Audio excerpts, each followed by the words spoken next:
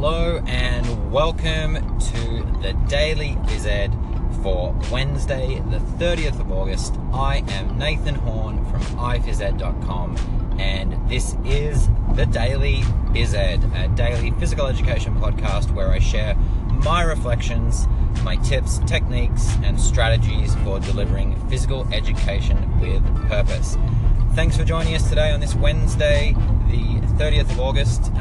Today, as those people who have been listening, you would know that I am currently starting a brand new job here in British Columbia, Canada at Meadow Ridge School, an independent IB K-12 school where I will be teaching grade 2 to 5 physical education, as well as being the head of department for the PHE department.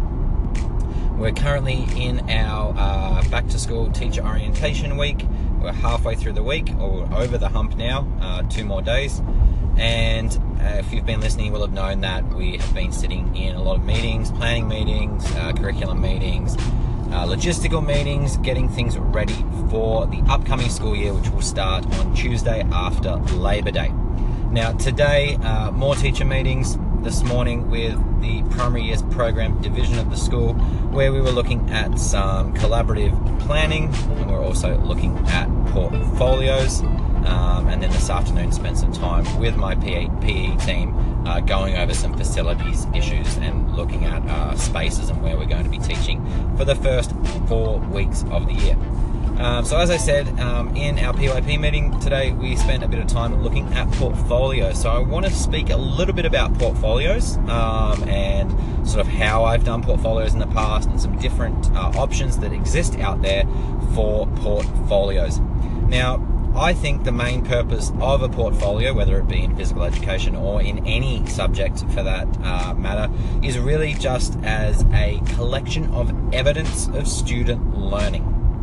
Now, it was interesting to see some of the portfolios that exist at the school and the different ways that different teachers were using portfolios. I was shown by some of the teachers at Meadow Ridge some traditional paper portfolios where student work was entered in, and in the lower end of the school there were some learning stories which had been done by the kindergarten and grade 1 classes, and then in the upper grades of the primary years program they were using some digital portfolio tools, and I'll talk a little bit about the tool that they were using a little bit later on. And I know that the middle years program, the middle school and high school, are currently looking at e-portfolios and how they're going to implement those. So as I said, for me a portfolio should include evidence of student learning. Now in a physical education setting, I think the best way of doing that is often through photographs or videos.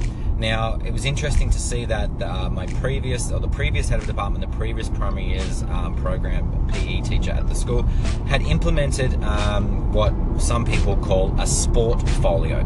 Now, this is basically a physical education portfolio, and it was interesting to take a look at the sportfolio that she had created and what she had included in it. Now for me, it was fantastic. It really gave me a snapshot of what the students had been learning and what sort of things go on in the physical education program at Meadow Ridge. But the first thing that jumped out at me was that it seemed to be a lot of assessment pieces. Now this showed for me definite growth in student learning. It showed me students understanding at grade 2 level, grade 3 level, grade 4 and grade 5. In 300 meters, turn left on Highway 15. You can see that I'm on my drive home.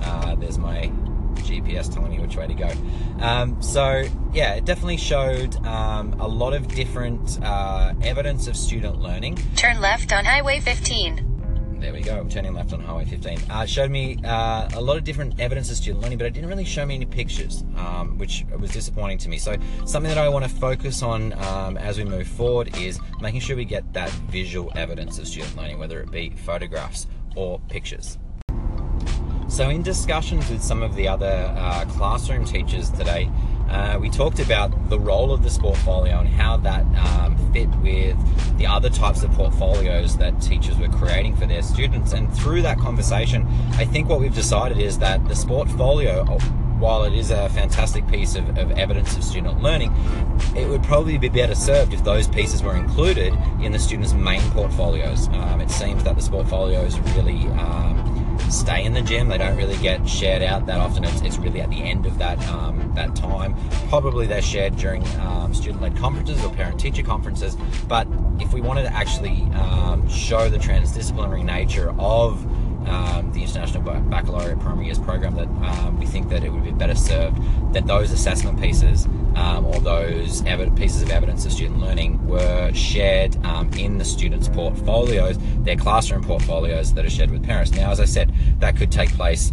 whether it be a printed photograph in a paper portfolio, whether it's a QR code that links to a photograph or a video, or in the upper grades that are using digital portfolios that I'm able to just directly contribute to those digital portfolios. Now, I said earlier that the grade 4s and 5s at the school were using digital portfolios, and they had a tool that they were using. The tool that they were using is called FreshGrade.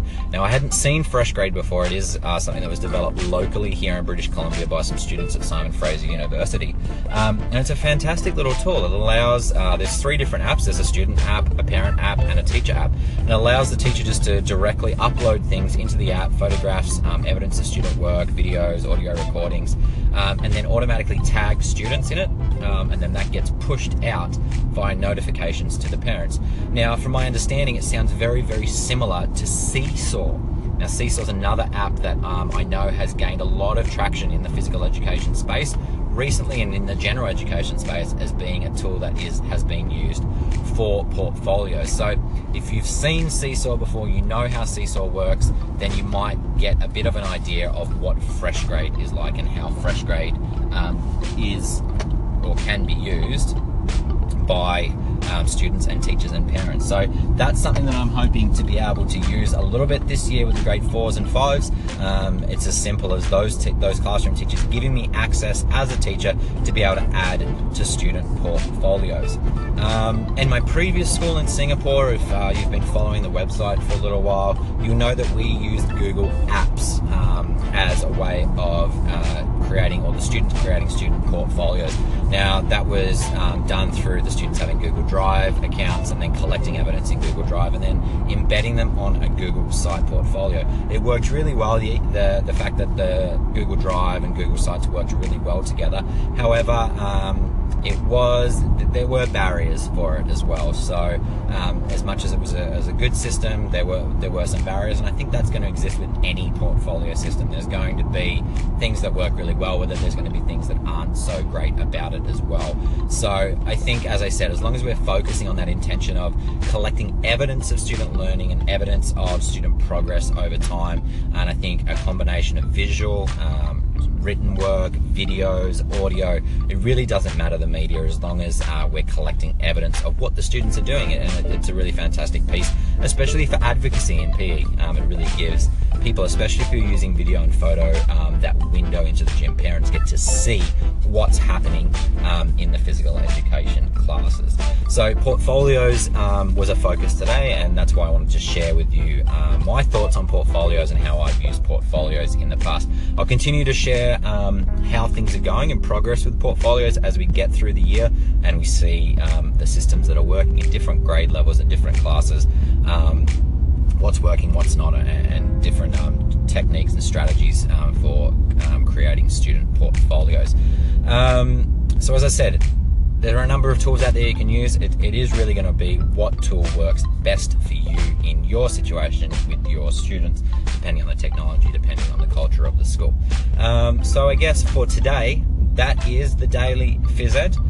Thank you for tuning in. Thank you for listening to my directions on the way home from my GPS. I've been using Waze, and I'm really enjoying using that app to help me get to and from work and find out where the traffic hotspots are. So until tomorrow, I am Nathan Horn from iPhys Ed. This has been the Daily Phys Ed for Wednesday, the 30th of August. Until tomorrow, stay happy, stay healthy, and stay active.